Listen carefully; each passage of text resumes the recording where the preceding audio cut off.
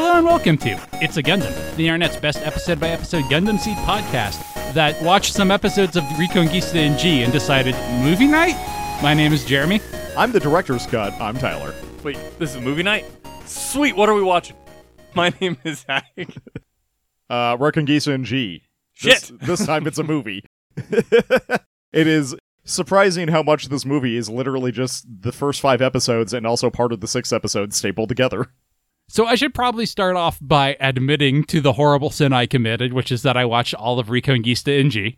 Oh no, I keep thinking I should do that, but then I'm like, you know what? I would much rather watch the magical revolution of the reincarnated princess and genius young lady. How were the last 5 episodes on average? It's interesting because episode 19 feels completely different, and then saying it goes right back to its bullshit right after that is not accurate. But boy, is episode 19 like, it really does change. Oh, wait. That was just the full moon, and it turned into a where Reconguista in G for a minute there.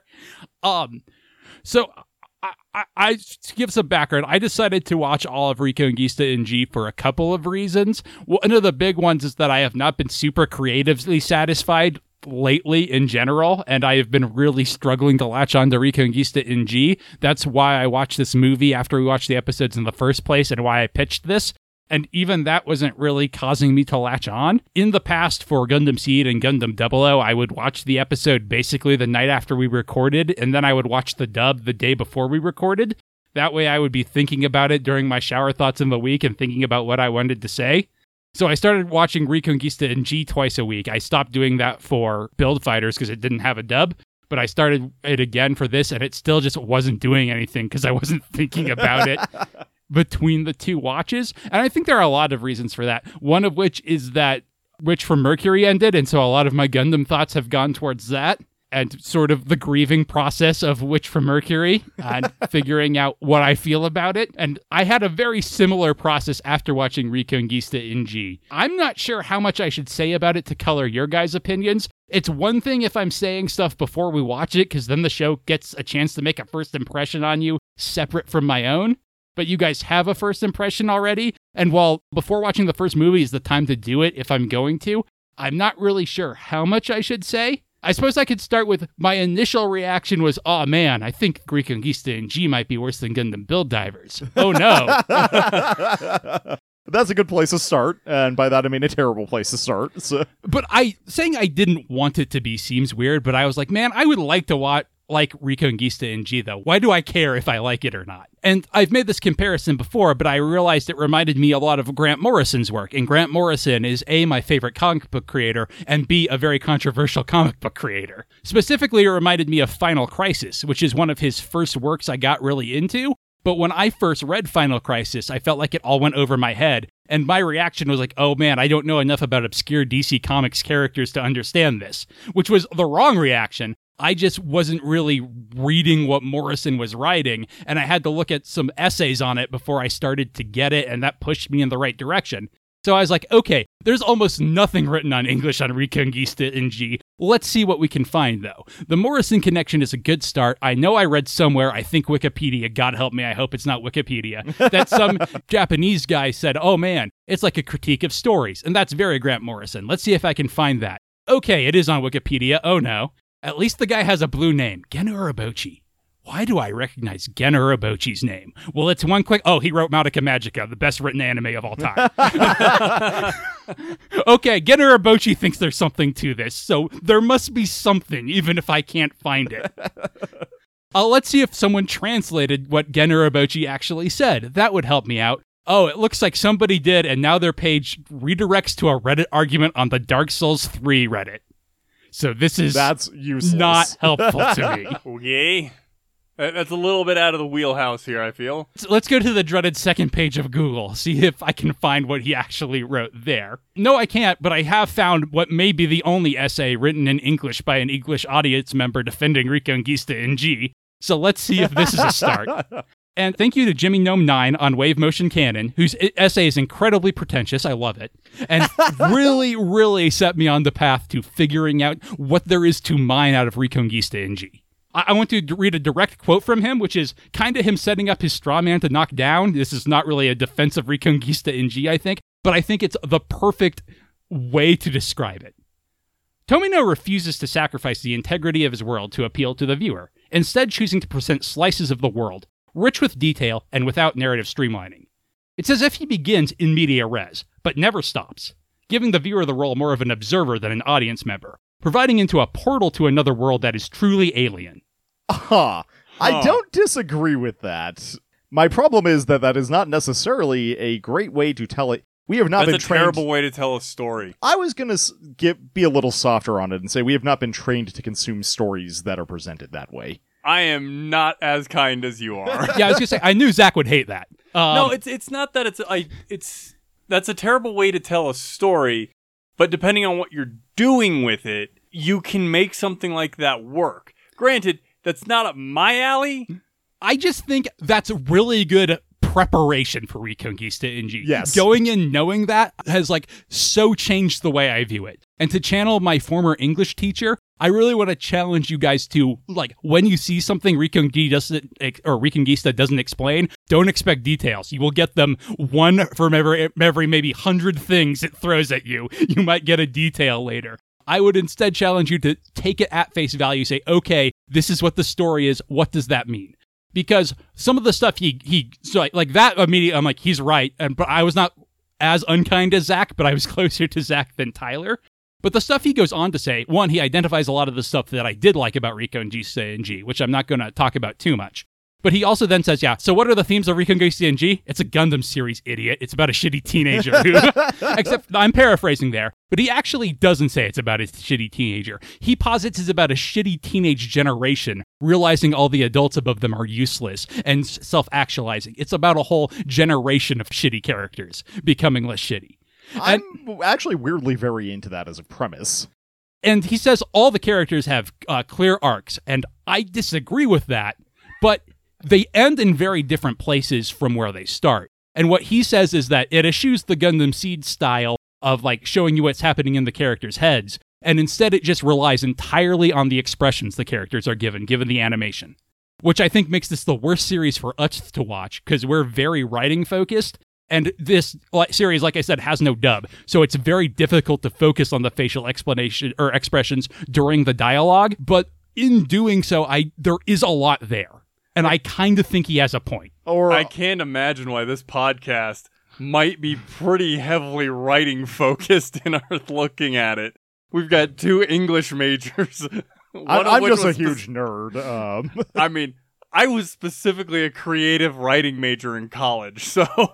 I was going to say it would also be easier to glean information from facial expressions if they gave characters one consistent reaction shot to things that happen around them. Well, and he also talks about the dialogue and how random and scattershot it is. And he doesn't draw this conclusion, but after reading his essay, given a lot of the themes of Reconguista NG, I kind of wonder if this is Tomino trying to... imagine... Saying a post-ADD world sounds so demeaning, and I don't think what he's going for. But, there is the criticism of younger generations, ours and even more the one below us, that they have 20 input streams at all times and can't pay attention to anything. And I wonder if in some ways this is Tomino trying to imagine what people will be like after many years of that, and how it being just kind of normal for conversations to go in 30 different directions the way they do in Reconguista NG. I think that is giving him way more credit than actually went into it. I can't imagine that. I've only ever got 5 screens going at a time. Yep. The thing is, Tyler, why would you do that on accident? That's the I understand why you're saying, hey, you're giving him too much credit. His other series aren't like that, though. It's not like he can't write streamlined dialogue. You could fall into that, but I'm thinking back on Turn A, because that I think is that's his most recent work before. Well, that's not his most recent work. That's his most recent Gundam work before that's this. The one I have most connection to, his Gundam series that I have the most connection to, and the conversations don't feel like that. So the conversations kind of bouncing all over the place, like Jeremy said, feel very now that Jeremy's brought that up, feels very distinctive. It's specifically he's doing that intentionally. My counter argument is it's like a very small minority of conversations that happen, usually in short scenes that are cut away from very quick. It seems like someone dropped something on the floor to me, as opposed to it being an intentional choice. I will agree with you. The pacing in general is also like that, right? Not just the conversations. I'm okay with the pacing being like that, honestly. I actually kind of enjoy how fast-paced the show is, so... But I can think of multiple examples. There's the scene where they're in the kitchen, right? And the scene we were talking about where, like, Bellary has 50 different people on monitors telling him completely different stuff at all times. And as the show goes on, there are more and more of scenes like that. And I feel like, just like from reading a lot of other people's criticism of this, Reconguista NG is very much aimed at a young generation. Every bit of sci-fi that was coming out in the mid-2020s from Japan is like this, but it is about how, oh, hey, for the first time, we have a cabinet leader who was not alive during World War II. What does that mean? And I think one of the reasons that they use the word taboo so much is, well, obviously, he's making a comparison to religion with all the religious iconography. I think the word taboo is chosen for a reason that won't land with American audiences at all. But he's talking about the things that Japan just didn't do after World War II, like having an army. I think you're supposed to draw those parallels, and you're supposed to question, why do we have those taboos? Like, which ones are still relevant and which ones are not? And it's aimed at a generation that didn't grow up with those, which is why this series takes place hundreds of years after everybody died in the original Gundam timeline. It's no longer Universal Century very much on purpose for that reason. Yeah, that makes the Capitol Guard versus Capitol Army thing make a lot more sense. This movie makes the Capitol Guard versus Capitol Army thing make way more sense than the show does. I meant from a storytelling perspective. I also mean from a storytelling perspective. I think both. And I also think this is in some ways using foreknowledge from later in the series. And also, this is going with the thing of just take it all at face value. Don't go, why are they treating prisoners? Or like, do ask, why are they treating prisoners like this? But don't expect an explanation, figure one out. I think the way global politics are in this world, that like the capital territory is a different country from Ameria, but it's more like they're different states as far as their relations go, or like the UK and the US. Of like, if the UK captured a US soldier, what would they do with him? They might imprison him. They would probably question them, but they wouldn't necessarily, send him straight to jail and start interrogating. Try them as under space pirate law. Well, yeah, and Ida wants to do that because of her personal grudge against Bellary, right? And the adult in the room is like, we're not doing that. No, that's fair. How old is Ida? Do we have... I think no she's idea. 18. There's okay. I was Bellary skipped a couple of grades. For whatever reason, I was thinking Bellary was probably 14. Yeah. So how old Ida is Lewin might be Lee? 16 or 18. Yeah, we can look it up. There's a I won't say a problem. Ida comes off for the most part as pretty mature in this, and I like that. But there's the thing where she calls Cahill a wonderful adult that makes her sound like she's 12. And becomes way more problematic given some future information about Ida we will get eventually, and seems super weird, and it's the one thing that's inconsistent with some stuff we get later, as far as my reckoning of it all goes. And to be fair, that's all me being very positive on Reconguista NG, because I have finally figured out the way to do that. There is still plenty to criticize. As Zach said, this is not the best way to tell a story. It's an interesting way to consume a story, but like I said, it's interesting when you're prepared for that and ready to take it in that way, in a way that it's not when you are watching it for, say, fun. And I think that's the reason people say it's confusing. It's not confusing, as we've gone over a number of times. It's a super simple Mobile Suit of the Week story, right? Where some plot happens and then a mobile suit shows up and they shoot it with a new backpack. It's very straightforward in that way. It just doesn't really elaborate on details, like almost ever. Which is why I say I invite you guys to come up with as much speculation as you can, because I think headcanon is what's kind of fun about this series, and I think it very much invites you to fill that in. And I think that's a lot of the reason why it is so vague, to get you to think about these things. And if you're in Japan under a prime minister who was in World War II, maybe think about the taboos and which ones are still relevant to your society and which ones aren't. I was actually giving it praise on this week's Mid-Spot for having immaculate vibes. I don't know. I just kind of... We talked about this before. I just kind of want to chill in this world because there are so many like small details that they just show you and then don't explain it all. The setting is the best thing about this show. It's weird how few details it gives on anything in the setting, but the trade-off to that is it gets to give you a lot of setting in 26 episodes. It gets almost to a Lord of the Rings point where they're going to a lot of different places later in the series, and I find that very interesting. But it's light on detail, and like Bellary and Ida and Raraya and Naredo all have arcs, but if you blink, you will miss the steps on those arcs. I think that's absolutely true. And the movies definitely fill in a few of those steps on top of that. I think that's all for my essay on how I learned to stop worrying and enjoy Reconguista NG. there's still plenty of stuff to criticize, including, like I said, its bizarre story structure. But like I said, I think it's always in media res is the perfect way to look at it. And it's not that it's confusing, it's that there's no ground to stand on, which can be frustrating at times. But I think if you are equipped with that knowledge, watching it becomes a very different experience. Yeah, well, I think like you mentioned even, that like we have not found this show particularly confusing so much as like individual action sequences are a little bit confusing. Well, sometimes the individual action sequences have been confusing, but also character motivations have been a little confusing. Characters do seem to behave however the scene needs them to behave. I don't even know that that's like, I feel like they're all acting in character. It's just like, I don't understand what their character is maybe more the problem. And another thing that he said is like, the way you should almost watch it, he argues, is that like, it's like watching the political conflict in another country and realizing how much more complex it is than you realized with every little thing. Of like, oh, also there's this super rich company that has all this influence. And oh, also there's this other country who they've been enemies with for years. And oh, also there's this guy who, you know, he's just a guy, but teenagers really like him and that gives him an inordinate amount of influence. And he actually has political sway in a way that he shouldn't. And it just keeps adding on rather than ever, like I said, going into detail about anything. And I think characters do act within their character, but like it never explains why that's within character, right? So you have to do that on your own, which is a big ask of an audience. I kind of want to, I'm not going to, but I kind of want to go through and like detail every single decision that Bellry makes, not in a moment of panic, and construct a psychological profile of Bellry. Yeah, and like that's going to be hard too because he's the teenage protagonist who's doing the most development throughout the series. Yep. Like he's got the most change. But like I said, we never have those like Kira Yamato moments where you're like, okay, this is where Kira Yamato stopped being a shitty teenager and became Jesus. It was right after he died and his girlfriend made him better. There aren't those hard points in the story to anchor around. So shall we watch this movie? Yeah. Let us do the thing. You can watch it if you find it. If you know the way. We're watching Reconguista in G, Movie 1, Go Core Fighter. I don't think we're going to do a blow-by-blow.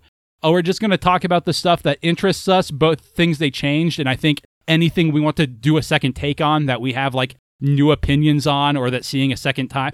Actually, I guess, you know, to delay the start even further, what did you think about this on a second watch, Tyler? How much of the improvement do you think is watching it a second time versus the things they actually changed? Honestly, about a 50-50 split. There were some notable improvements that I like. There's one scene in particular that I'm thinking of where we're speculating, like, what the heck is even going on here? Where Ida leans up against, I forget her name, Drive. It's not Drive. Steer. It's Steer. I now know the names of all the bridge crew of the Megafauna. Would you like to hear the incredible roster? I would love, yes. We, of course, have Steer, the helmsman. Gisela, who is in charge of the CDC and weapons, and executive officer, the executive officer. Wait, what? Seriously? He doesn't have, his name is never given, but both the Gundam Wiki and the official Reconguista in G page have his name as executive officer, which is all he is called the entire, that's Hawaiian shirt guy. Okay. He's too casual for a name. Also Captain Danielle, of course. No, see, he's saving his name for a moment of dire straits when he knows that if he gives his name, he can survive it. And he just never needs to. Yes. He knows he's in the Tomino series. Unfortunately for him, he's in Reconguista in G. Luckily for him, he's in Reconguista in G. So I'm not expecting a high body count. It's for a Gundam show, incredibly low. For like your average adult anime, yeah, it's there. But for a it's lower than Gundam Seeds by a lot. For a Tomino show, look. Iron-Blooded Orphans was about to come out. They had to save their body count for the next series. So we have the very interesting choice of opening on the opening sequence, which I say is very interesting because movies 1 and 4 do this. Only movies 1 and 4? Movie 4 has the second opening sequence. The other thing is that they use different footage for this opening sequence than it is still just a bunch of shots taken from the movie, but it is different shots than they use in the show. Not entirely different ones, though. Not entirely, and not the ones from the movie, because the scene of Ida leaning against the wall is the one from the series where she's in her flight suit, and not the one from the movie where they put her in her prison clothes. For continuity's sake. I suppose. I wonder why they chose to start it on this opening. Having an opening credits for a movie makes perfect sense. I've seen anime adaptations do this before. It's more weird that they didn't do it in the next two movies. But when they got to movie 4, they're like, oh man, that second opening, we gotta show that. Yeah, it just feels a little weird, mostly because I think most of the anime movies that I've watched haven't actually included like the full-on opening. Most original ones don't, but like it's becoming more common, right? Like Rebellion has its own opening that is just an anime opening, right? Yeah, that's true. And I've seen it for compilation movies before. I can't remember if the Zeta compilations did it or not, which were shot in the early 2000s. Yeah, because Superheroes didn't do it. No. But also that's separate from Super because... I don't think Brawley did either. It also separate from Super because it's a movie. They want to be very clear about that. I don't know. I think it's canon. It's canon. It's just as opposed to the other movies. Same with Battle of Gods and other movie that's not good. Resurrection F. Thank you. I was going to say, you were asking how much or my liking this was a result of the second watch versus not. I'm interested as we go through things that they changed that you did not like specifically, because I do actually have a couple like added scenes and dialogue that I think hurt it more than help it. Just starting off here, I kind of like this extended scene. Already much better. Or grabbing of the G-cell. Yeah, I love this. Like, it's such a cool action start. It makes Dellinson seem way more important. I feel like it does for Cahill too, but I think that's only because we're watching it a second time and desperately clinging for Cahill. No, because that guy just got toasted. Yep. And we're desperately clinging for any additional information on Cahill. Also, we know that Dellinson is a cool pilot because he can break the sound barrier and take it. And also, he shoots down a guy immediately. Cahill captures the G-Self after avoiding its deadly backpack attack. Backpack attack. Just like everything that's happening in this opening scene, I think makes the beginning make a little bit more sense and sets up the stakes a little bit better. Yes, although again, I wonder how much of that is knowing why this is important, right? Because we now have context for all this. In addition to it, I will agree, being a much better scene. Well, I think one of the things that helps this one out here as well is because in the series, we had 3 mobile suits chasing the G-Self. And I assumed they were all on the same team. There was no indication that they were separate organizations from each other.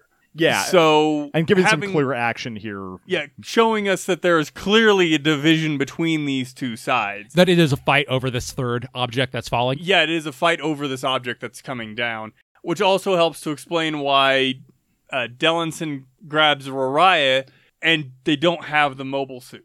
Like, they have one but not the other, but if they were on the same side, why wouldn't they have both? But they also have the backpack, and now we know why they have the backpack, which is also nice. Speaking of Rariah, did you notice the remaster they did on her breathing sound effects? Or is that just the person who has asthma and a fear of suffocating to death and was deeply, deeply uncomforted by it in a way that's like grade A, do again? Because I thought they completely re-recorded it, but she has like similar effects in the series. They're just very, very faint. Like, okay. I rewatched it to compare these two scenes because they're so different. So they doubled down? Yeah, and oh man, it is so uncomfortable in a way that I really like. It sounds like she is dying, because she is.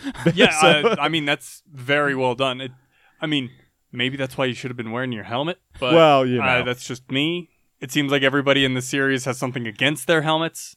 Bellary has a love-hate relationship with his. But yeah, it also kind of paints Dellinson as a good guy because he goes to save the girl and is like, well, we can't pursue now.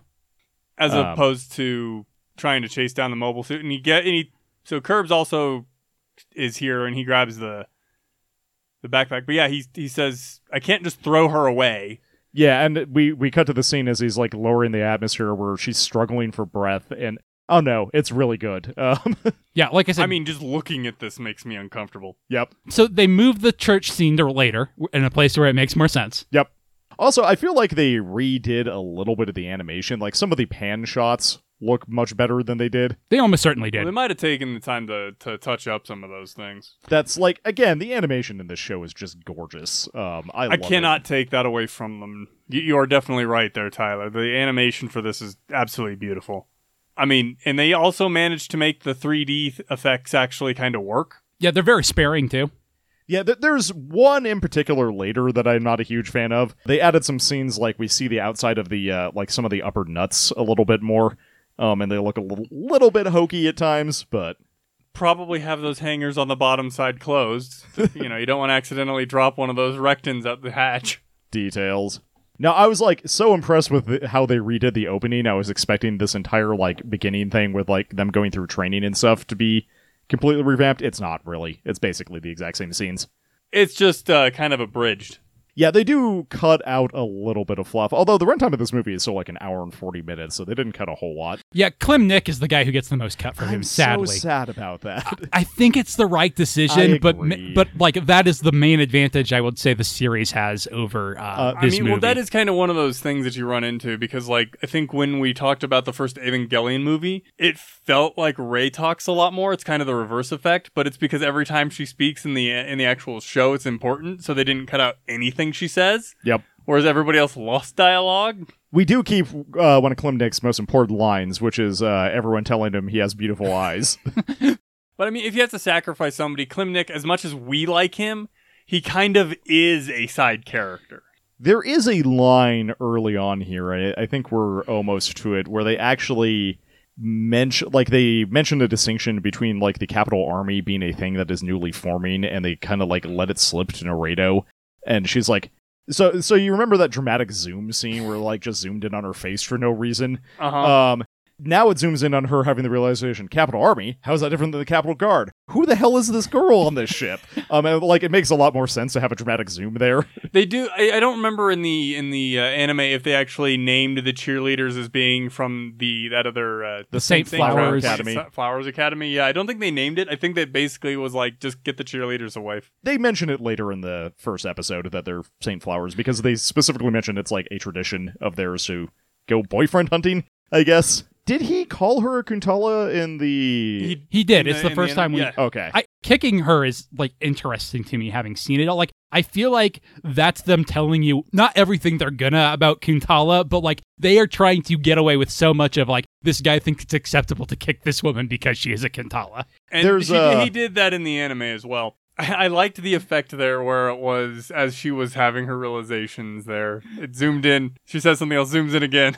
Yeah, zooms in again. It's way better than in the anime where it just feels like a random zoom is for now. Although, again, I wonder how much of that is we have the context of the Capital Army and Capital Guard being, like, this new division that's forming.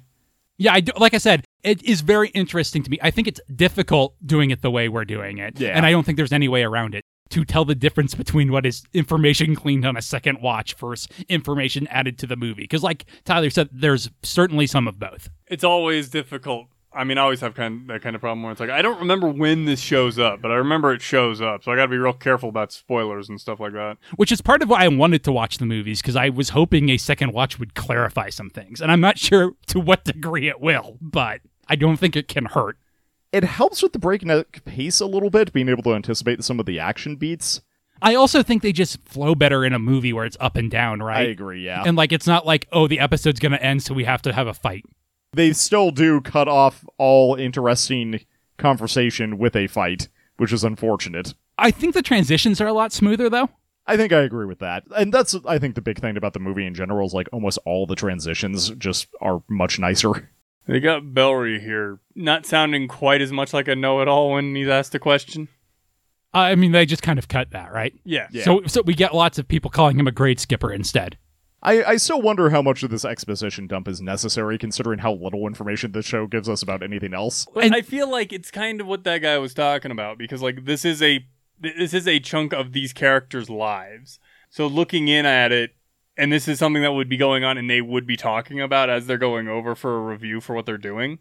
Yeah, I think the only important information in that is radar is useless when Minovsky particles are spread. Yep. But, like, they specifically didn't pick useful stuff to tell us, which, you know, I think is on purpose, but that doesn't make it the right choice. I'm not saying it's the right choice. Yeah. I'm just saying that the way the formatting is, it is a thing that they would discuss at this point in their lives. Yeah. So us in medias res coming in and going, the hell are you talking about?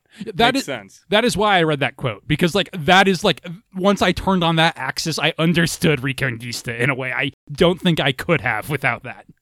I know you said just take it at face value, but my brain immediately went, where did their cheerleader uniforms go? Did they bring spare clothes? Well, this is like a vacation field trip for them, right? So I assume they did. They are now in their schoolgirl uniforms, so...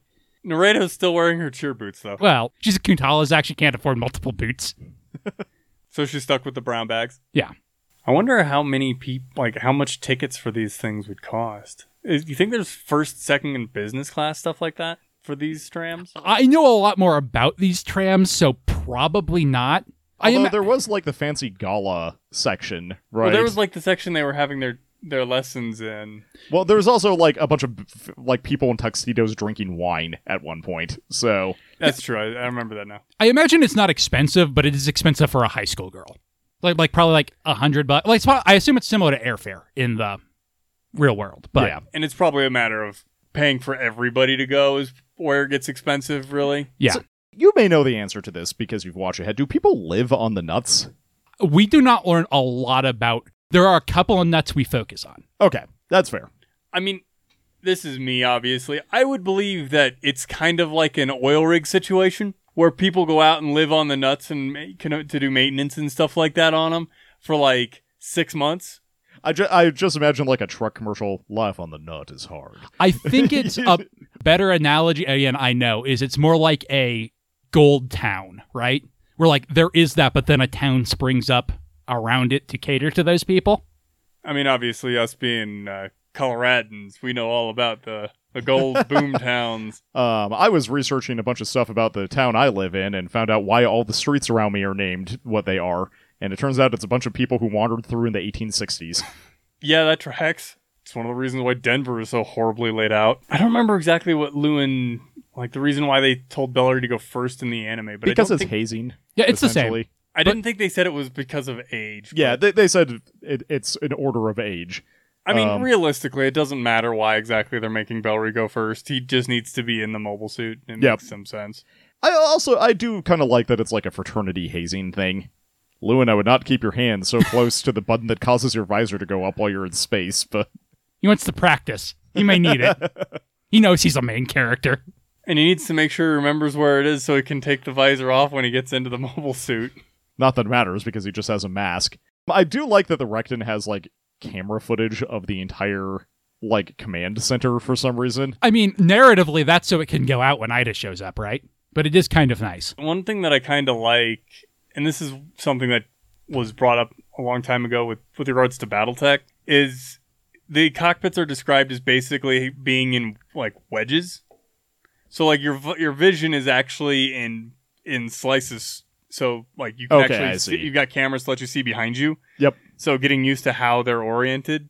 That kind of idea with something like this makes a lot of sense to me because it's like, you know, especially because most Gundam things are in the cockpit, or they're in the head, or the pilots are in the chest, not in the head. So, they don't actually have a clear cockpit glass or anything like that. So, having cameras to show you, here's literally what your surroundings look like.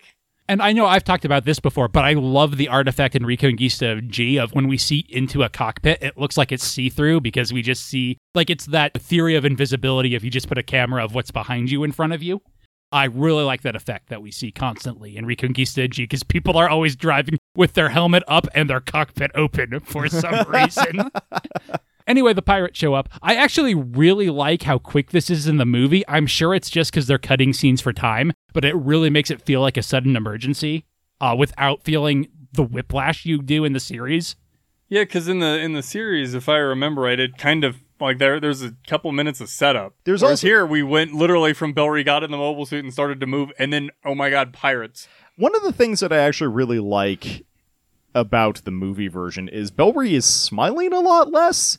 It makes him seem a little bit less happy-go-lucky and, like, a little bit more like the serious student who could have skipped a couple grades. His default face is kind of happy-go-lucky, but when he has a serious mode. Yeah, there's one that I think they redrew entirely is while Ida is flying at him in the G-Self, he is, like, scrutinizing it, and he says, that's not a Recton silhouette, and, like, he looks like he's concentrating really hard on it in a way that we don't really see him do ever. Yeah, and, like, throughout all of this right now, he's not smiling, whereas in the anime, he was. Exactly, yeah.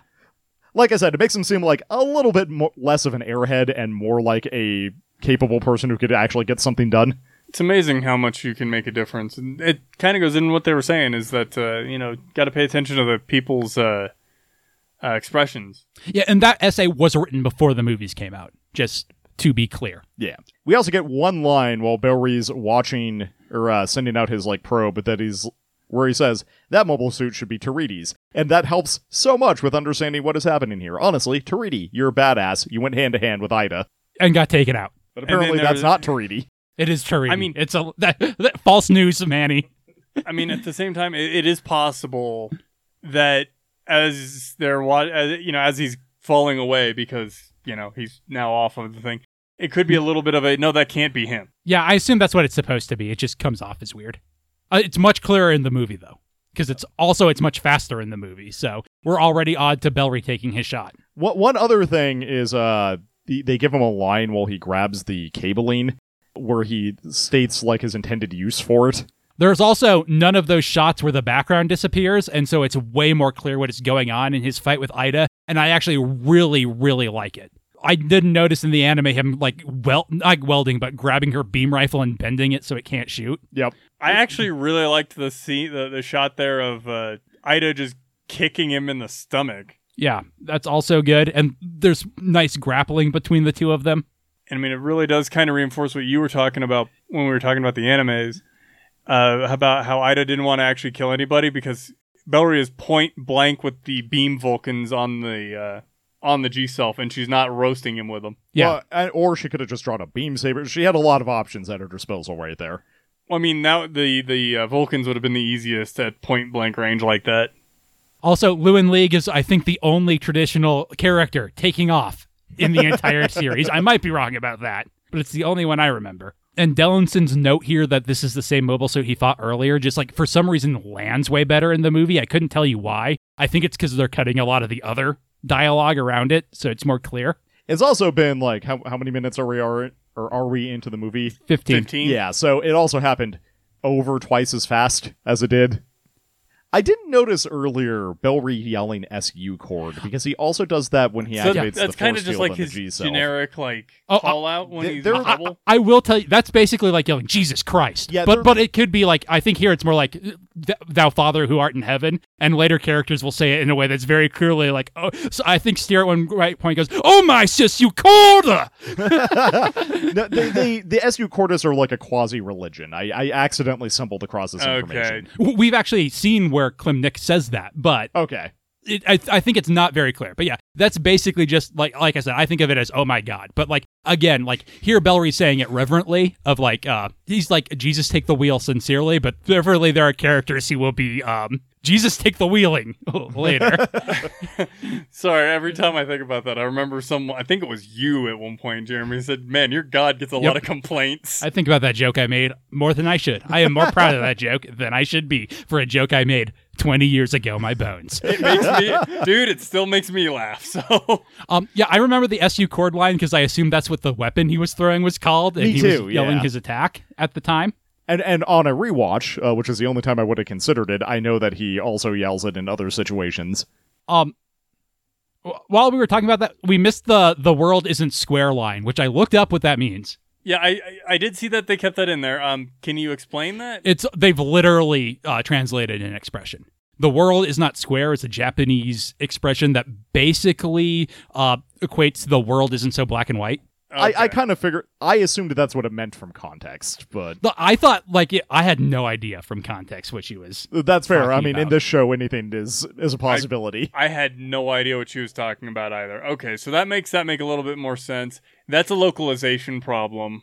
For the preservation of our pure and blue world. Although it's funny, I've seen 3 different fan subs and the official version just translate it literally, so I don't think any of them knew what was going on either. So yeah, that fight is way better in the movie. Yep. The action just reads a lot better. It's just a lot more fun to watch. Yeah. It's kind of true for almost all the fights, but that one especially, I find. And Dellinson threatens Ida, which I don't think he did in the... No, he does. He has we have gunpowder. We'll just blow you up if we have to. That's how they bring her in. I am sad also that we get a lot less Manny in the movie. I don't feel like we get that much less Manny, honestly. Oh, no. We do get... There's one scene cut from her, but... We keep girl power, which is the important part as far as I'm concerned. Yeah. But... we also keep Ida crying, which is one of the few scenes that doesn't really jive with my read on her. But I guess it's important for her explaining why they're attacking, so... When I first watched this, and honestly on the watch-through of the movie, I assumed there was like a side effect from piloting the G-Self. Yeah, that would make sense, but Bellry never experiences this side effect, so... Yeah, they do both have like that sympathetic chest pain later, though. That's true. Yeah, although the way she says I just get like this sometimes makes it seem kind of like it's just a general thing for a character trait they gave her, because we do see her crying, later in after different moments. I feel like that's very different motivation, though. Yeah. I don't know, maybe it's just a stress response thing. I mean, I would believe that. So they talk to her, pull her out, but it's more like they're pulling her over like cops, I noticed this run, than like they've captured a military prisoner, right? And I think that actually jives really well with like sort of the way these nations treat each other. Along with the unnecessary use of force. Well, she does claim she's not a member of the military and she's a pirate. That is fair. I still don't really get Bellry's initial motivation. He comments that it's because of feelings like Ida's that people kill each other. I assume he's commenting about Ida. Yeah, my read on that is like it's very immature of him. He's grown up in a bubble, and he's like, "Hey, if you just weren't so mad, no one would have to die." That makes entirely more fair. sense. I'm just sorry. I gotta laugh at it in the anime too, but here where Ida's hair is like floating in the zero-G, so it makes it look like she's got like an octopus on her head. Yeah, it says she can Dreamweaver Bellry here and enchant him, and he can be charmed for the next 26 episodes. That's a duration of charm, right? Yeah, 26 episodes. I do like how Bellry does open it, and it makes it a little bit more clear as he's like, "Hey, look, I got it open," because both Lewin and Ida are like, "Wait, what the fuck did you do?" I wonder how many of these random tokens the G-Self has to spit out at people. I think I know the answer to that. Yeah, I assume you know the answer to that, Zach, and I know the answer because I watched it. Oh, you know the answer to that because of Robot Wars? Yes. Super. I have not played that Super Robot Wars game in a while, Zach. I wonder if it gave more context than the anime. Of those things? Of that scene when they find it out. I don't remember. Okay. But also because I haven't seen the scene you're yeah. talking about in the actual anime, I don't know. Did the second nut always have a name? Do all the nuts have names? We get names for the first and second nuts later in the anime. I don't remember if it did here, because this is an added scene to help with the transition. Also say we missed over, Naruto's like dislike of Ida scene comes off a lot more clear to me in the movie. She comes off a lot more petty, because she specifically says, oh, her way of speaking isn't cute, which makes it comes off a lot more like generic judgment than, you're after my man.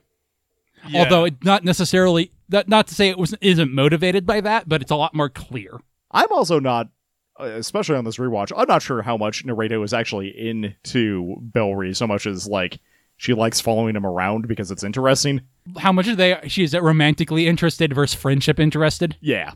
Well, at the beginning here, the very first part of it made it seem kind of like it was a romantically interested thing. Weirdly, this is kind of the scene, the main scene that I'm like, I need this for context in the anime as they come back down from space. Yeah.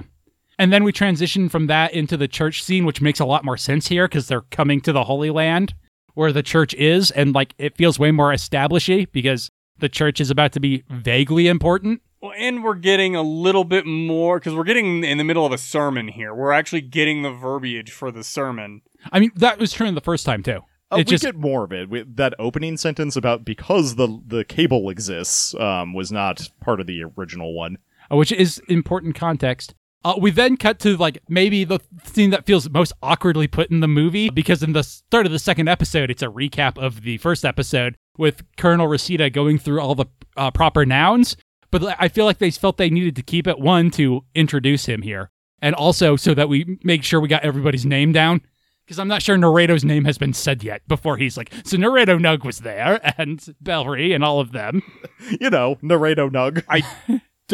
I think you're right. I don't think he's actually said Naruto's name yet. I don't think it's been... The Colonel just said it, but nobody said it in episode 1, and I don't think they added any of it to the redo of this. Because remember, we were sure she was Manny at the end of that until I looked it up. Yep. Sadly, we cut the scene with the Pope creeping on Mariah. I feel like the cheerleader scene plays out a little... I feel like there's a little bit more dialogue explaining it, but none of it's, like, super important. But yeah, they do cut out the Pope walking by on a Shanks. I think they do make it clear that Mariah is in class with them, and they're, like, going full exposure therapy with her. Of just, like, treat her like a normal girl, and hopefully she'll start acting like a normal girl. There's oxygen down here for her. That seems to be the main problem. I do love how confused Mariah looks at the pom-poms. She's like this? But yeah, it does make it a little bit clearer here that she is been adopted into the class. Like, she's actually going to be a part of the class. I'm kind of glad they kept the scene of her playing with the pom-poms. Yeah, it's very cute. Did they add the scene where Bellry notices the guys assigned to watch Mariah from a distance? I think so. It's not terribly important, but... Yeah, because I don't think that was in the anime. Yeah, like, to the extent that I'm almost confused why they added it at all. We still get kind of a harsh transition to, like, the gala thing that happens on the night of the pirate attack. Although, weirdly, it feels less of an issue because we show Bellry coming to the party. There's just one line of, hey, go hang out with Lewin. That weirdly adds a lot to it. I agree. But the entire scene with his mom and, Reseda. I was going to call him Rumpista. Koompa Reseda, is still the same. Yes, except for judging Bellry's reaction, I get a much better read on what his relationship is with his mom here. Because he just gives her a side eye when she takes the credit from him. That, like, adds so much to me. Because I remember talking about this scene and not knowing how to read it. Yep. In a way that now I'm like, oh, no, he's annoyed with her. And the Colonel even kind of says, like, you're kind of rubbing him the wrong way. She also says, stop joking, and I'm not sure she said that in the show, which also gives a little bit more flavor to that. I mean, we're reading a ton into, like, minor details. It's just really interesting what they chose to change and did not choose to change. And with a compilation movie like this, right, you kind of get to see the story they thought they were telling, right? Because you get to see what they thought was important enough to keep and what they're like, this can go on the cutting room floor. To the point where I almost wonder if the Clem Nick stuff got cut in part because he was too likable. I'm not going to say that for sure, but part of me wonders if that was some of the motivation. I think it is probably just a time thing, and it was the easiest thing to remove. And I mean, it's possible that, yes, we really like Clem Nick, but he might not have been particularly well received elsewhere. I suppose that's possible. I don't know. Because he is kind of the polar opposite from this is it obviously, in a whole American side of thing, but he is kind of the opposite of a Japanese guy. The humble Japanese hero? Yes. I mean, Clem Nick is a psychopath and I love him. His secret is he put all his points in confidence and just took a bunch of feats that let him use confidence for all his roles. It's like weapon finesse, but for confidence. Yeah. Yeah, he took the feat arrogant, which lets him use confidence for everything. Poor Rectons getting wrecked. This action sequence is genuinely one of my favorite in the series. Yeah, it looks pretty good. Like, just the amount of chaos that's going on as the characters are trying to navigate it. And having the Catholic Disneyland background, and the fact that they're on the ground for so much of it adds a lot of tension. I really like this whole episode. Yeah, that combination of infantry around these huge Titanic walkers is really cool.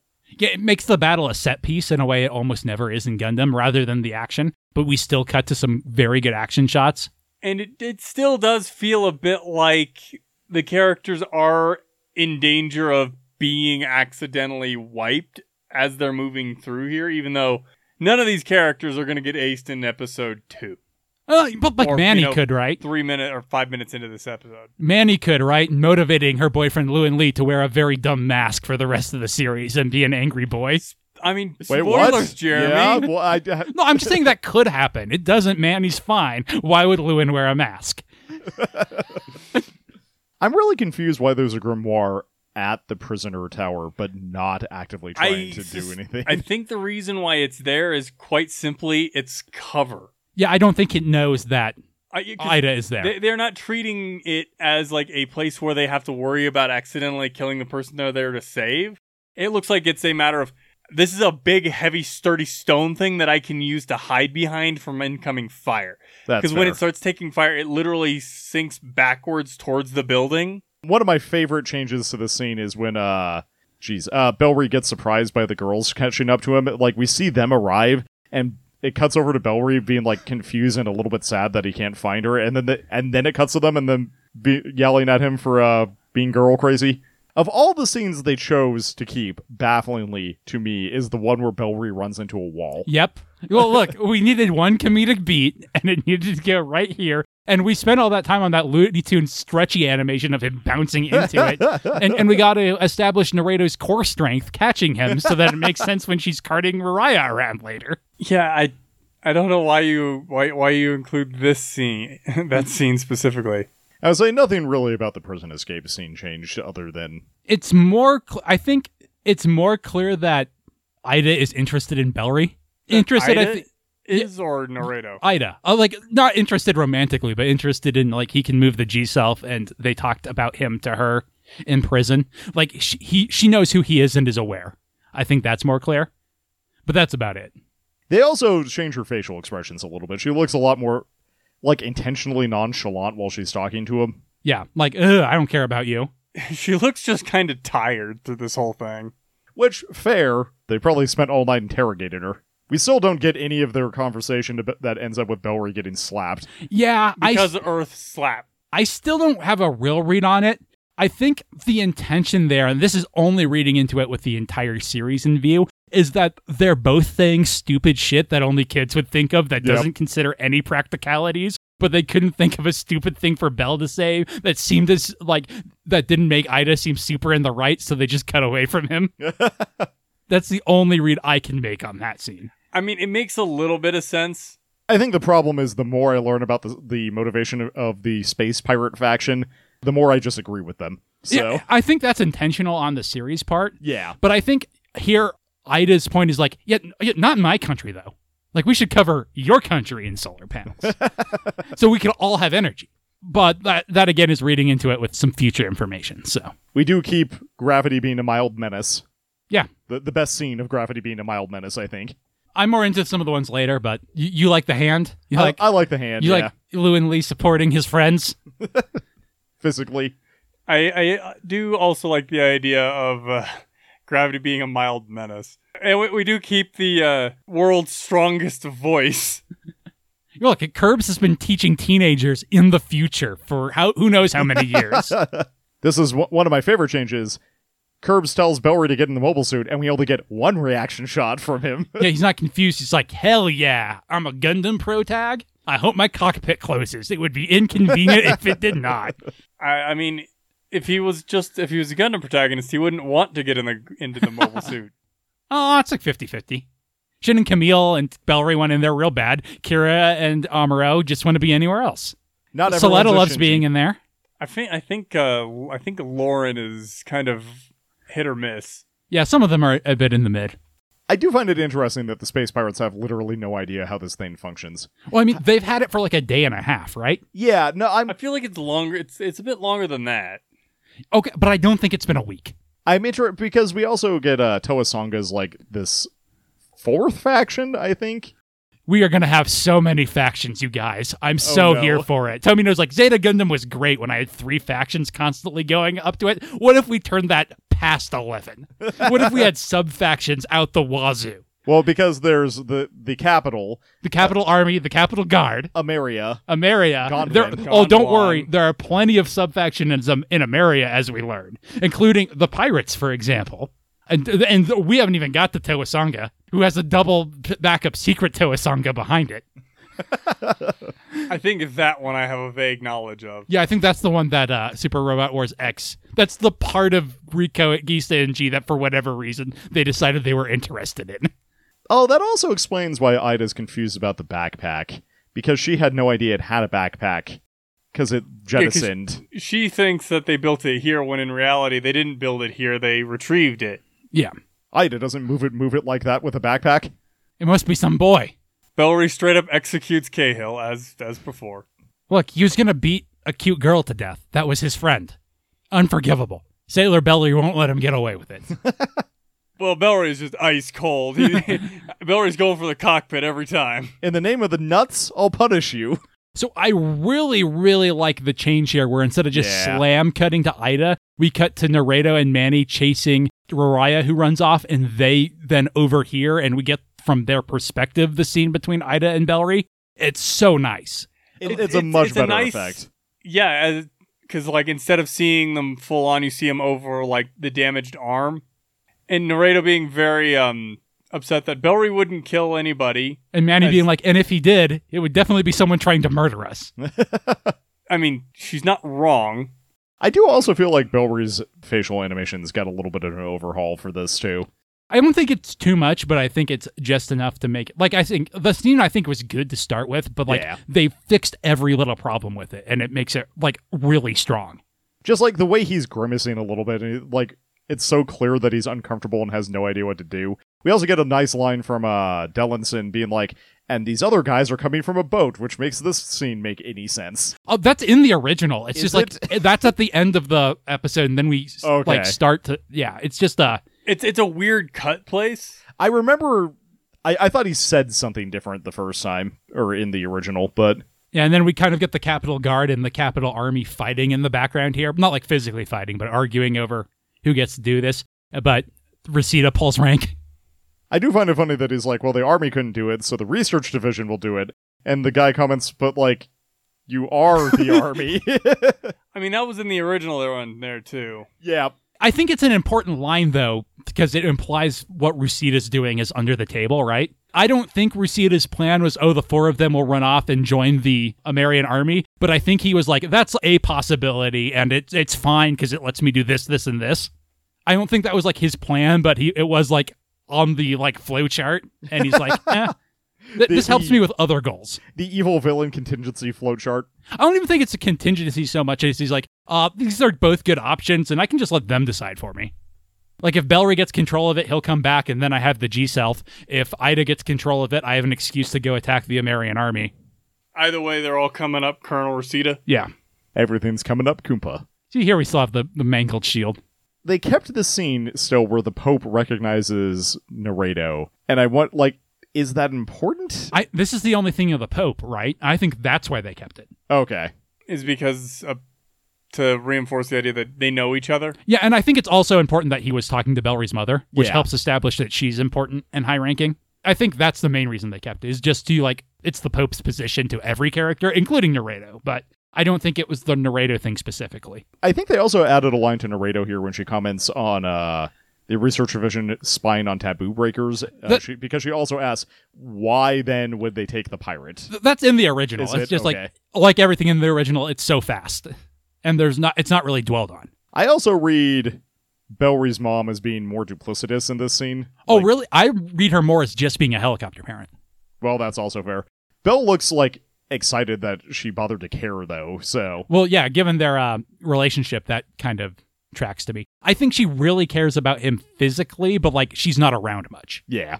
She's doing what she can to support him, but she's not here. Yeah, she's a single mother who is very career-driven. But she does care about her son a lot. It's just like, she doesn't see him much, though, is my read on their relationship anyway. I really like the Naredo teasing Bellry scene. It's not any different, but I really like I like that they kept it. I feel like this is a lot of their relationship. I love that Nobel backs her up pretty much all the time. It's really funny to me. Well, I mean, she built it. Well, that's fair. Well, did she? I think she bought it. I don't Yeah. know. But Nobel is the comedy relief character, right? But no, I agree with you, Jeremy. I think keeping that scene as kind of silly as it is important to really help establish their relationship. And I don't know, it makes Bellry's crush on Ida work better, in my opinion, because, like, we don't really get a good reason for it, but, like, we get way more reason for it than almost anything else in this series. So I think it helps the reinforcement of it. And because I think a lot of Bellry's motivation, for good or ill, is that girl's hot. So we do get a change of the colonel looking at Ida's pendant. And she lies about where she got it, because we see in a flashback Well, it popped out of the G-Self. She says she had it for a long time, and she said she had it since she was born. Oh, gotcha. I thought she just said a long time. But yeah, she definitely lies. Ida takes a sip of tea before going out to call Bellry a murderer. Well, you got to make sure you've wet your throat for that. Clemens Nick's here. He's already gone to the bathroom. He didn't bother launching. He's just here. We do still get the great scene of him... Taking a drink and running into the Yep. treetops. Yeah, but this is our introduction to him, right? We're not even like, he's a genius. Our first thing is total goofball. I do love also that Roompa's like, was it love at... Koompa, I'm sorry. Was like love at first sight? Well, it's kind of the same thing as Naredo said that every time. We do get a freeze frame on Bellry and Ida to get some of their inner thoughts as they are confronting each other before Rariah breaks it up. Yeah, because... And this time, Ida doesn't, like, dance into frame. She pops around the corner and immediately calls Bellry a murderer. Yeah. Well, she's not in her dancing outfit, so... Okay, to be fair, Clem Nick Montero separating is almost a good launch thing. Yep, no, I was just having that thought. Naredo admits to drugging Rariah. We cut to... I actually still really like this discussion between Ida and Bellry. Yeah, it's still a continuation of what they were having before, now that they've calmed down but haven't changed their opinions. Kind of interesting that we actually started on this one from Naredo's point of view. Yeah, they do that a lot, and I really like it as it's a super easy framing device, right? That makes the cuts feel way less sharp and awkward, and makes Naredo feel more involved. Reseda still has -1 chill, though. Yeah. Just some of the angles we get on his face, he looks like the most Gendo-ass guy in this show. He literally watched Evangelion and built the room where they put the G-Self to be the Gendo Ikari room. Get in the mobile suit, Bellry, or Orion will have to do it again. We're already here, all 4 of us. I was to say, I think you made that joke before, Jeremy. Is Evangelion just classic literature in this timeline? No, if it was, we would have psychologists on the megafauna. But as before, the Colonel is the one who tells them where the mobile suit is and lets Ida go. So I assume, like, this is all according to his plan, but I don't think he has a specific way for this to go, like I said before. Yeah, it's just any way it goes, it works out well. Yeah. I think that was added, and it made me laugh. Oh, no bell Mariah. thing stuck. Yeah. This is my favorite Gravity being a light menace scene of Naruto. Almost missing the lift yeah. and having to be caught by Bell. Yeah. Who then leaves his hand on her ass just a little bit too long. And, like, her reaction to that is one of the reasons I don't read her as being, like, very romantically into Bell at all. I get that, and I see her less that way in the movie, but also I think that's I'm mad at you right now because you keep staring at Ida more than I don't want this. Also, they're still teenagers, right? Yeah. Man, the G-Self's eyes in this look super creepy. They've got, like, multifaceted lenses, which is different than any other suit. They look kind of like they have pupils. Yeah. Wrecked Snows got wrecked. We didn't even see it. Yeah, we just cut to Clem Nick just immediately wrecking a bunch of guys like it ain't no thing. There's a lot less guy wrecking from Clem Nick than in the series, though, because we don't have time for that. There's a lot more him mano-y-manoing with Dellinson, who is actually a challenge. I do like the sheer calm of the Colonel. Oh, the G-Self is in the process of being stolen. I think that's like because he's fine with it and he doesn't want Belle's mom to panic and do something. This is how you use a javelin. Oh no, my javelin. So much for your javelin. I'm a genius. Oh no. I say very little about their escape scene change, except for the fact that they cut some of the action shots. Yeah. They still have the whole saving Curb scene. Yep. Well, they also made it a little bit more clear that he was reading Bellry's lips. Yeah, like the way that Bell shouts, like it looks like he's trying to enunciate his words a lot more. Just that slight change in the animation. Yep.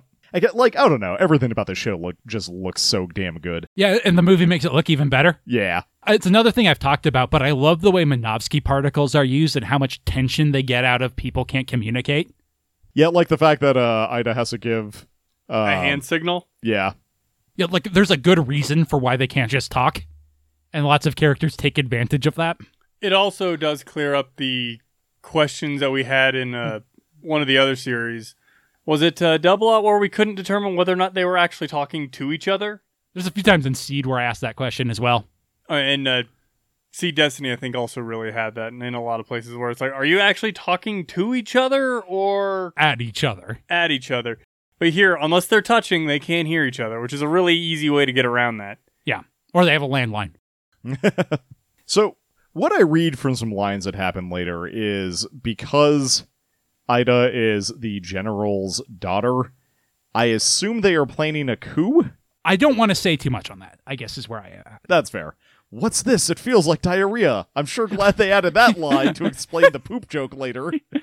The guy on Wave Motion Cannon argues that's not a joke. That's to, like, humanize these very weird characters. I think that might be giving too much credit, but I do like Bellry being like, this is because I touched the cursed technology. This is what I get.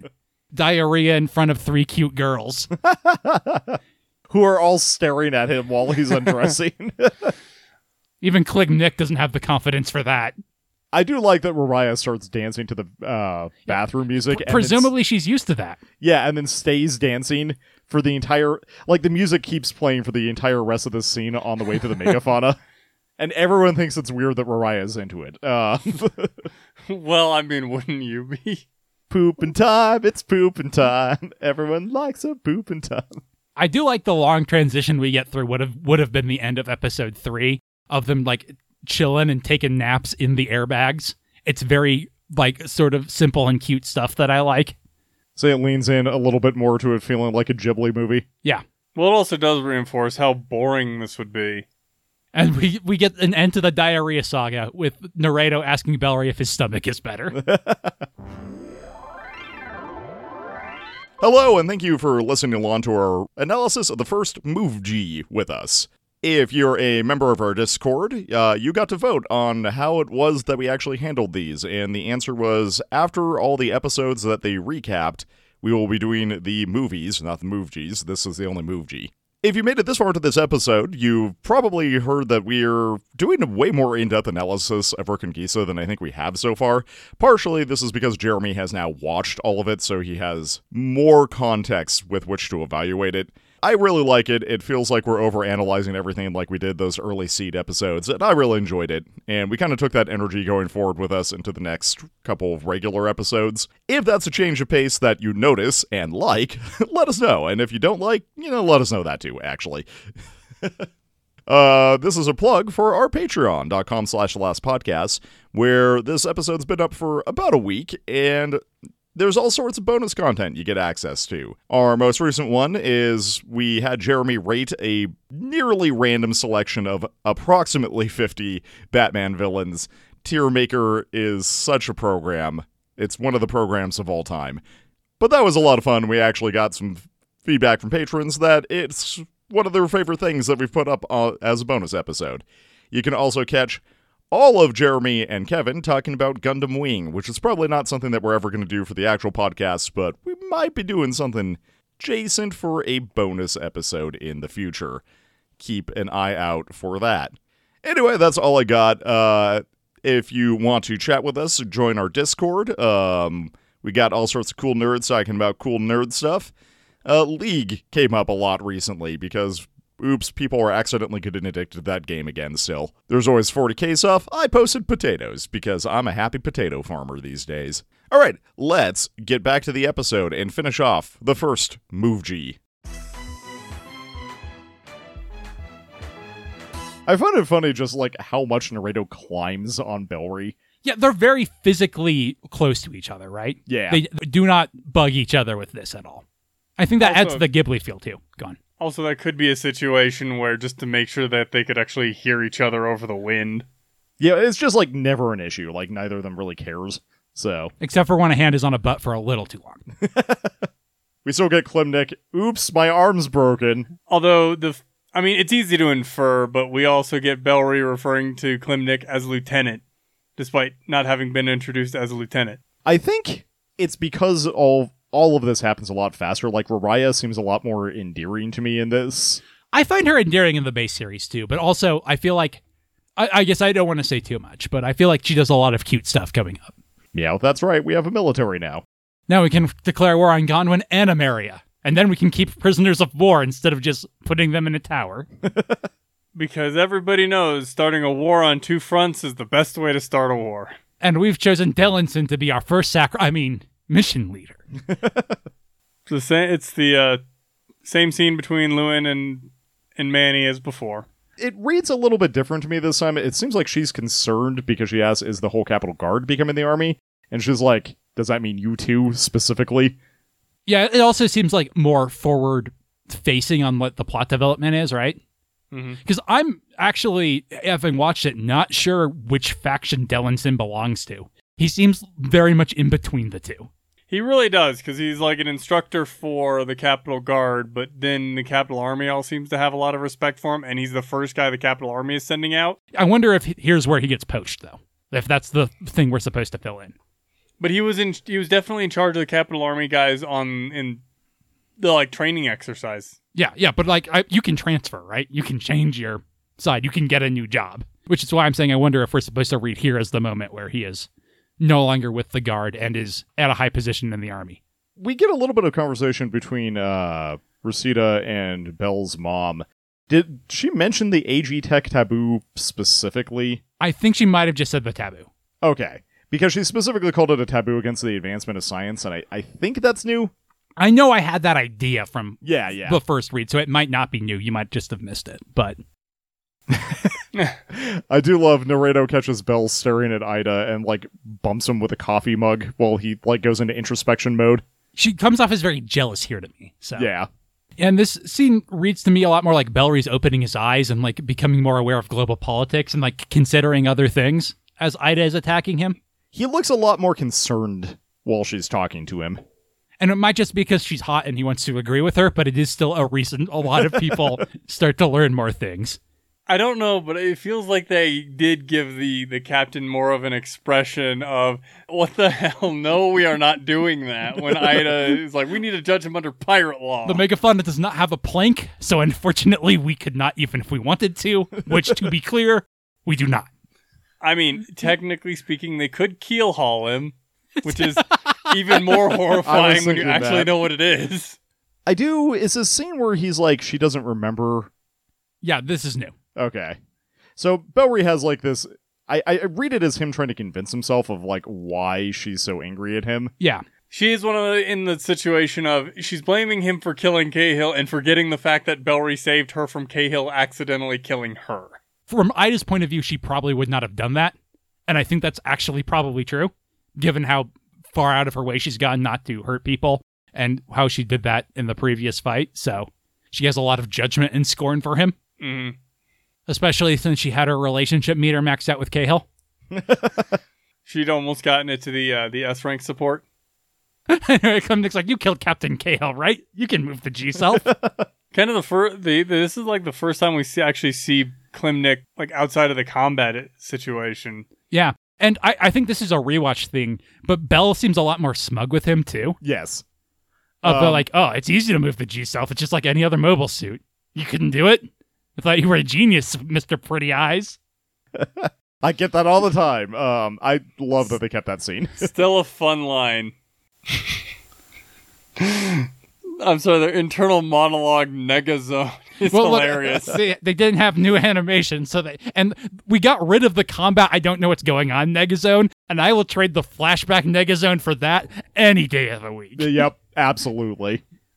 And what are you talking about, Zach? Clearly, we flash back to Cahill and Ida's S-rank support scene where he offers her a Band-Aid. No, I'm pretty sure that's just their A-rank support, Jeremy. I also think the fact that this flashback includes the bit where they took it from Mariah really helps the timeline on the G-self. Yep. Which we figured out in the original, but it's just a lot more clear here. I do like that Klimnik's like, well, you can't possibly pilot it. I, acclaimed genius, Klimnik, cannot pilot it.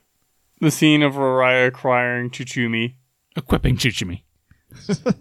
It's interesting because she says chew with the exact same cadence as she was saying G. Yeah, I think that's very much on purpose. Yeah. Because she's still sort of out of it, right? But, like, this is something for her to fixate on that's maybe more healthy than a weapon of war. Belry's in ordinary clothes. He can't do anything too reckless, like fly with the cockpit open. I think Klim tells him to, as, like, a way to watch him. Yep. I'm pretty sure in the anime there was a line about it. No, yeah, it is here, too. He says, don't close your hatch. But it's a matter of, you can't do anything too reckless, like fly with the cockpit open, like how they got here. We get a lot less of Adam Smith in the movie cut. Yeah, Happas seems like so much more an important character anyway, that it's weird to me how much Adam Smith we got. Yeah, I 100% agreed.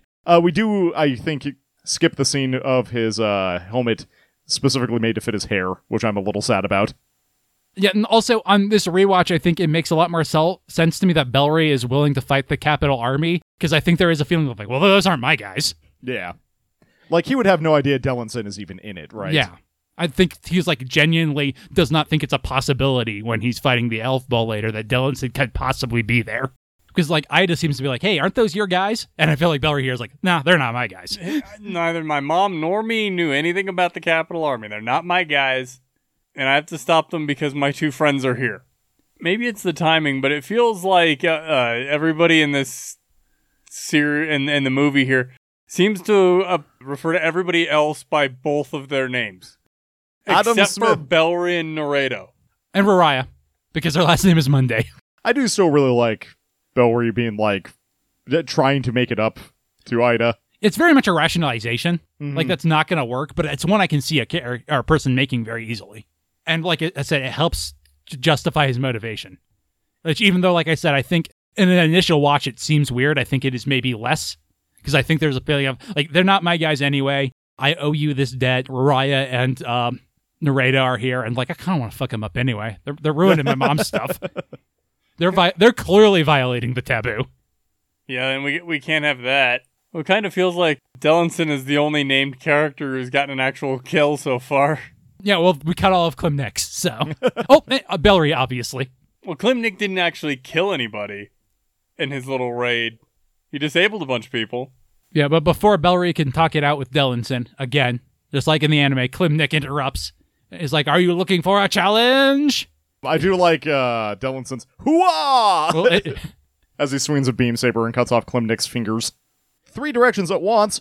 Oh my SU cord! God, please create a magical barrier around my Gundam to destroy these non-believers who have violated your taboo, says Bellry, and then it happens. But yeah, most of the fight scene is still the same, but oh no, the action reads a little bit more clear. Yeah, I think they've reanimated a few scenes, but like, again, it's just to clear up what was probably on storyboards to begin with, that the anime didn't convey very well. And using the power of being the main character, Bellry manages to scare off the Capital Army. And Klim Nick's like, "That was a pretty good protagonist move. I don't know how you did it, but I must admit it was pretty good. If I had protagonist bullshit, though, I would use it even better than you." Like, Klim Nick's thing here is still the same of knowing when to retreat makes him a superb soldier. It's like, no, not a superb soldier, makes him a decent commander. I think, like, this is a thing that is in large part informed by later knowledge, but I think there was a very long period in history here where there just was no combat at all. So most of these factions are discovering basic military tactics for the first time or rediscovering. So, like, to Klim Nick, who is, like, you know, I think that they say it's been 10 years between the war between Ameria and Gondwin. He's probably like, only experienced commanders would do that. Most people are idiots who keep going. So, like, he knew what he was doing. And I, a genius, am not used to seeing that. Is the scene with Ida crying after the battle there new? That's new. Where she's like, a boy like him could never replace Captain Cahill. Yeah. Yep. And she's crying. Yeah, that's new. Yeah, and I like it from her. She's like, it's like that teenage thing of trying to stay mad at someone. But I also think it is semi-genuine. Well, because she's impressed by how well Bellry is driving the thing. But still upset about, you know, the whole "you killed Cahill" thing. Most of the hangar scene is the same. Yeah. I want to know who Yacht Boy is in the background there. The guy who's part of this off of his dad's yacht. Yeah, there are some, like, Dremor pilots later who get names and characters, but I don't think that's one of them. It's just weird that they bothered to animate him, like, blinking and having a facial expression. He looked weird just in the background, so they touched it up. And here, Bellry continues to reinforce, me and my mom didn't really know anything about the Capital Army. And Klim Nick says they were formed because of a threat from space. And Bellry's like, that sounds like some sci-fi bullshit. And Ida's like, I kind of agree. He's like, your dad, General Suragan, told me. And Ida's like, my dad, General Suragan. And Bellry's like, your dad, General Suragan. And she still has the same thing of, crap, I told him who I was. Is the threat from space sci-fi bullshit? I don't want any more details than that. It's Gundam bullshit, so if you consider that sci-fi bullshit, then, like... No, I mean, it's not like the Double O movie. No, it's not like else. It's not Aliens. He said it was Gundam bullshit, so it can't be Aliens. Well, yeah, exactly. It's very Turn A Gundam-esque, I will say, giving Zack a lot of information and not you a lot of information. I do love Bellry's mom being grumpy and, like, angrily boarding a Shanks. I love that they brought the cheerleaders out to cheer on the Capital Army. They don't call it an elf bullock in their cheer anymore, and I'm sad about that. No, man, he just name drops it. We lost the scene of Dellinson being like, I'm sorry, I lost all my guys. That's because we only saw one guy die, so. The scene where Manny sees Mask is a bit different, and it makes it a bit less obvious that it's obviously Lewin, I feel like. Yeah, but she's like, that physique. I feel like I have a crush on that boy, but I already have a boy. Wait a minute. Well, I mean, it also focuses in on him with a walk cycle and everything. To me, it looks like he's trying to put on an act, is why he's doing that, but it might be bad animation. It just, again, when it comes to things like the animation in this show, it's so good, I usually assume it's done for a reason, right? I feel like the line that Manny has that the mood is different from the Capitol Guard is new. Yeah, and it helps distinguish them as two different things, right? Yeah, so like the Capital Army is more incompetent but serious, whereas the Capital Guard was competent but not really serious. Competent goofballs, that's what I like. That's why we love Klim Nick so much. I wonder if Dellinson outranks this other captain that happens to keep cropping Becker? up. Decker? Becker. He's kind of a prick. I'm just curious. We do get some added stuff about the threat from space and Bellry's mom dismissing it as like, no, they're just nice guys who bring us photon batteries. Ah, SU Cordists! Cut to Bellry, wondering what the hell the threat from space is. We sadly kind of dropped the bit about Bellry only wanting to join if he's made a lieutenant, but If he's the same rank as Klim Nick. Which is Yeah, weird we because- do lose that. we do get the callback to it later. Yeah. And we do get he still has the line of Klimnik said he would tell him if he joined the Pirate Corps. Do you believe Bellry when he says he knows nothing of Kawasanga? Bellry's hiding right behind a shipping crate. And he's like, yeah, I know some stuff about Toasanga. It's like the Vatican. I know we're like the Vatican, but it's like it's like the space Vatican. And they bring us photon batteries. Klimnik's like, what would you say if I said the G-Self was made there? And Rariah would be like, Toa, that sounds cool. Way cooler than Toa Barton. I'm sorry, it's still funny that Rariah is hanging on to Klimnik's braid. It's a line from the original, but Bellry is surprised that the Capital Army has so much fighting strength. And Klimnik's like, yeah, we wanted to ask you about it. I feel like the movie has done a much better job showing us what the hell the Capital Army is, especially from Bellry's perspective. And Yeah. reinforcing the fact that Bellry doesn't actually know anything about it. Yeah, other than like, he knows the proper nouns and that's about it. Be like if we asked Tyler about the Detroit Tigers. Or worse, the Lions. This is the one scene that I like adding a little bit more context. It shows Ida talking to Steer and, like, shows them just having a conversation. I think it more implies that they're good friends and Steer is someone Ida can talk to. Yeah, it strikes me more as just Ida needs to talk to someone and needs to vent. Whereas in the anime, I had no idea what that Yeah. scene was supposed to be. It was very ambiguous, and I think that added a little bit of context to it that I think helps.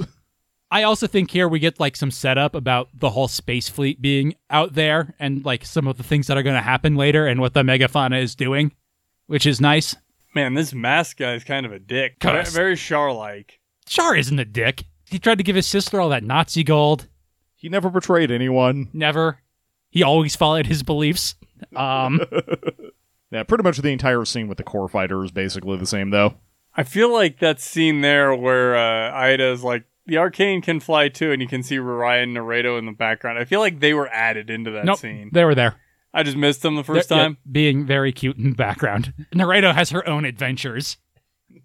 And all of her encounters are Rariah. Except for when they're Bellry staring at girl. The Marvelous Misadventures of Naredo Nug. Look, I'd watch an episode. One episode. So it's implied earlier that the Arcane and the G-Self are vaguely similar. Is it just because they're both made from the Rose of Hermes blueprints? Yeah, we never get an actual answer in the series. There is some information in the model kits that's, yeah, basically. Okay. They were just built from the same blueprints functionally. The Arcane is the same sort of design, but it was built on Earth and not as well. That was the interpretation I was going for. So And like all of the G-Self's backpacks were built for the Arcane, but it didn't work with them because it wasn't built properly. okay. That's hilarious.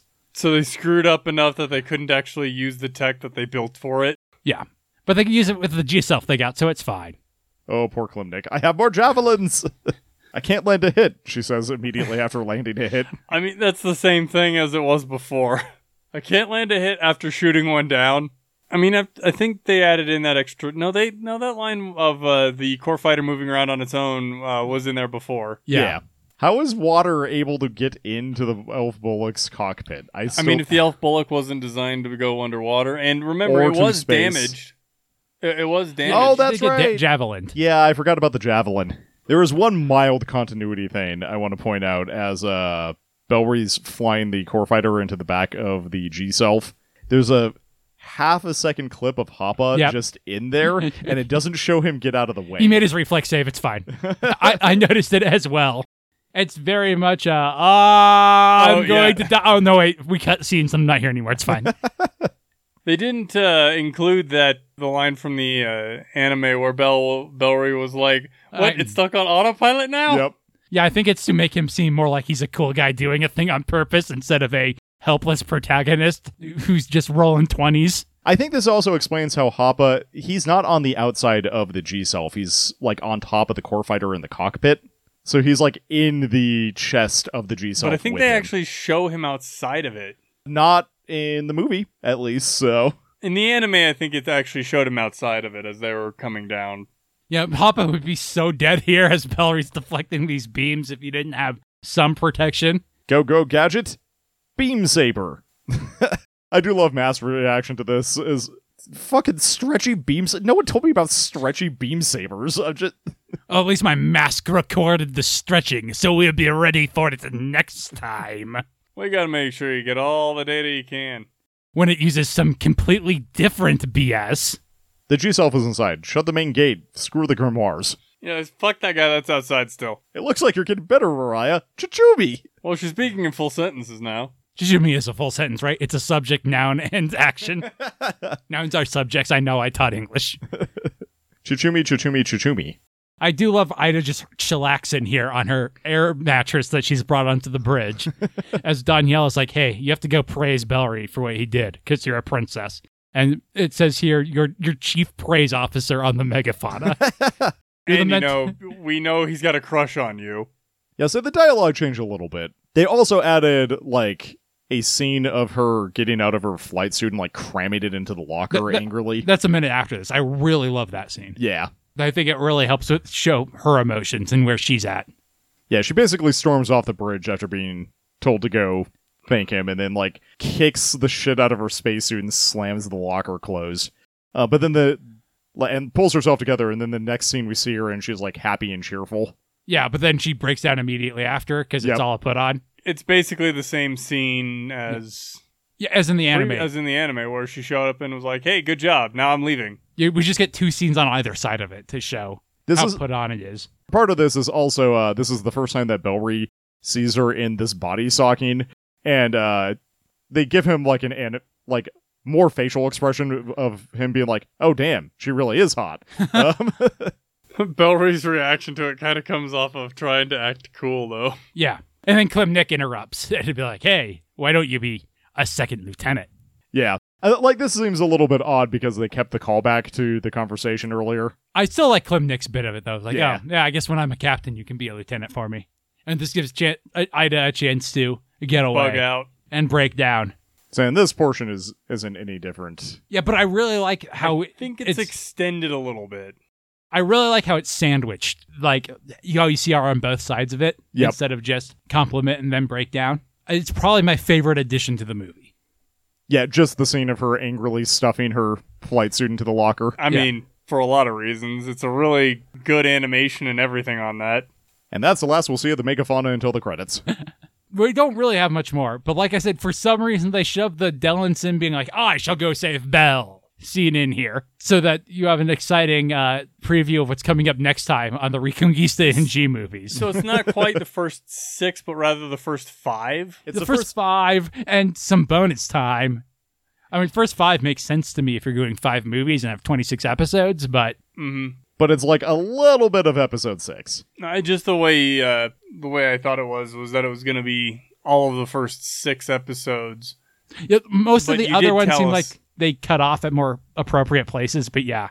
I watched it after because I knew they were in space at the end of the first movie. I'm like, okay, so when they get to space, that's when I'll watch the movie. And they make the scene between, I don't even know this guy's name. I do, but can't remember it. Peach Lips. And Belle's mom is less of an argument and him just barging in with an explanation.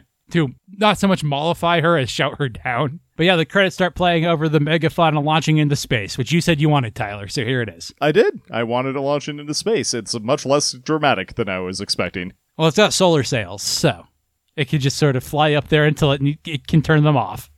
Kind of cool, though. The megafauna grows on me. It reminds me weirdly of like a Zaft ship body. Yeah, I would say Xeon, but yeah, same difference, right? And that's the end of the movie. Like I said, it's difficult to tell what is gained from just watching this material a second time versus what they added versus my change in perspective. But I was real hesitant on whether or not we should cover these like this. But people on the Discord seem to want us to. And I think in the end it was a good idea. What do you guys think? I think so. It's an interesting comparison because they added a bunch of stuff that gave a little bit of extra context. And I don't really feel like there's that. I mean, we did lose a lot of excellent Clem Nick stuff, but yeah, from an actual storytelling perspective, I don't think we actually lost anything in the abridging.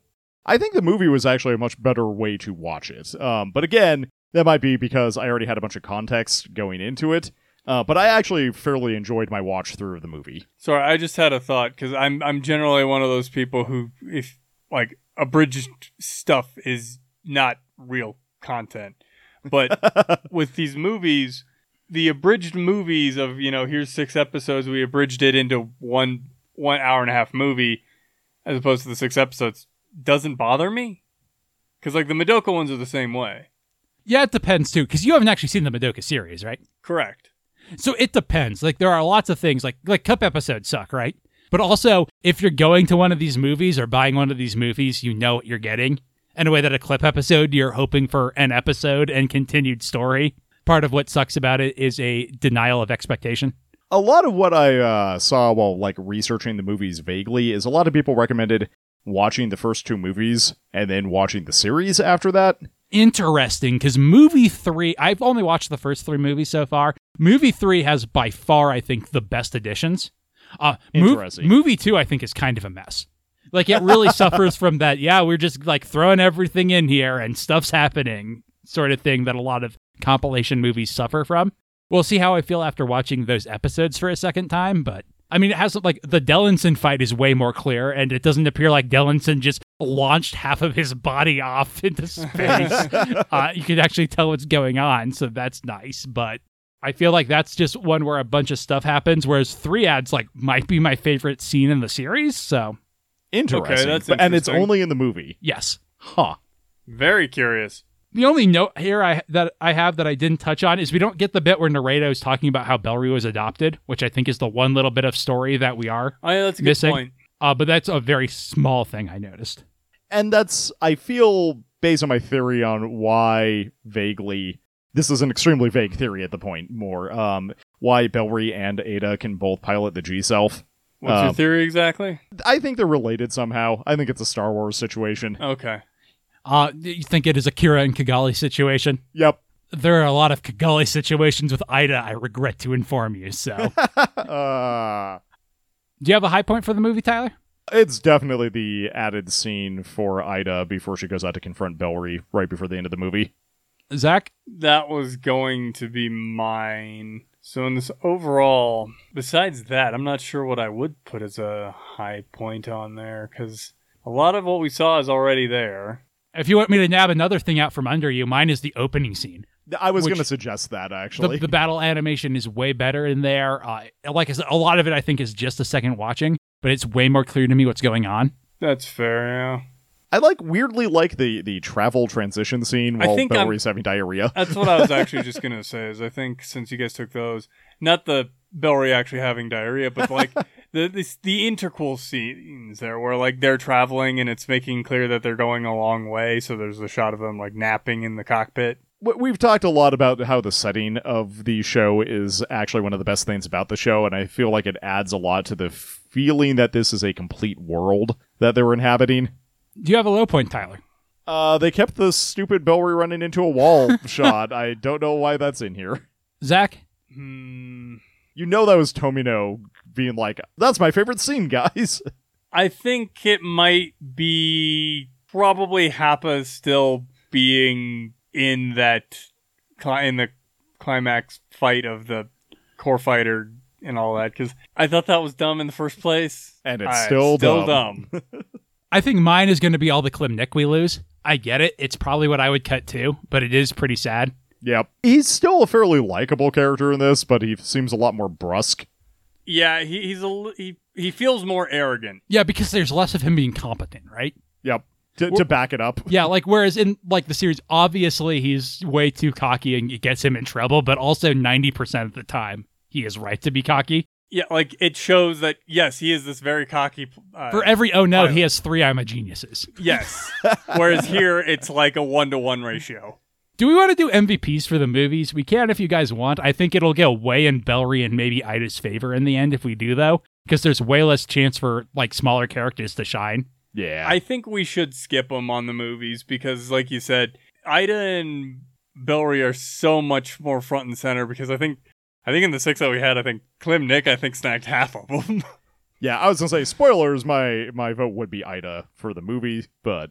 Yeah, and I think mine would be too, but it's only between Ida and Del Rey for me, right? Yep. Dellinson, who's pretty good, doesn't have a shot at it. Same with Klimnik, who had all his stuff cut. And Naredo would be the dark horse in some of the ones in the span of time that was in here for the actual anime, and I don't think that happens either. Bellry gets a lot more like added nuance to his facial expressions, which I think helps his character a lot. Same with Ida, I think. I think there's a big focus on both of them. Whereas Naredo mostly like is used as a framing thing, which I think does add to her, but not as much. And Manny's just not even a character in this, honestly. No, like she is kind of like a mouthpiece for a couple of things that the anime or the movie wants to get across, but doesn't have anybody better for it. But she really doesn't feel like she's a straight up character like she does in the anime. Is there anything else we want to say about the first movie? If you can get your hands on it, it seems like a pretty decent way to watch the first 5 episodes without having to watch the first 5 episodes. I liked it better than the first 5 episodes. And that's my overall takeaway. I was more of meaning like for timing. I mean, it's also faster. Because the first 5 episodes aren't bad, although they are a little bit harsh on the jump cuts. And for whatever reason, I completely forgot about the scene when they come back down from space. Yeah, that they added in, which is nice. Super necessary in the movie. Probably should have been in the anime. Super necessary here. Yeah. All right, then. That will do it for this one. Join us next week when we will be watching Episode 7 of Reconguista and G, back into the main series with The Mask Corps' Fierce Attack. You can listen to it while on a run.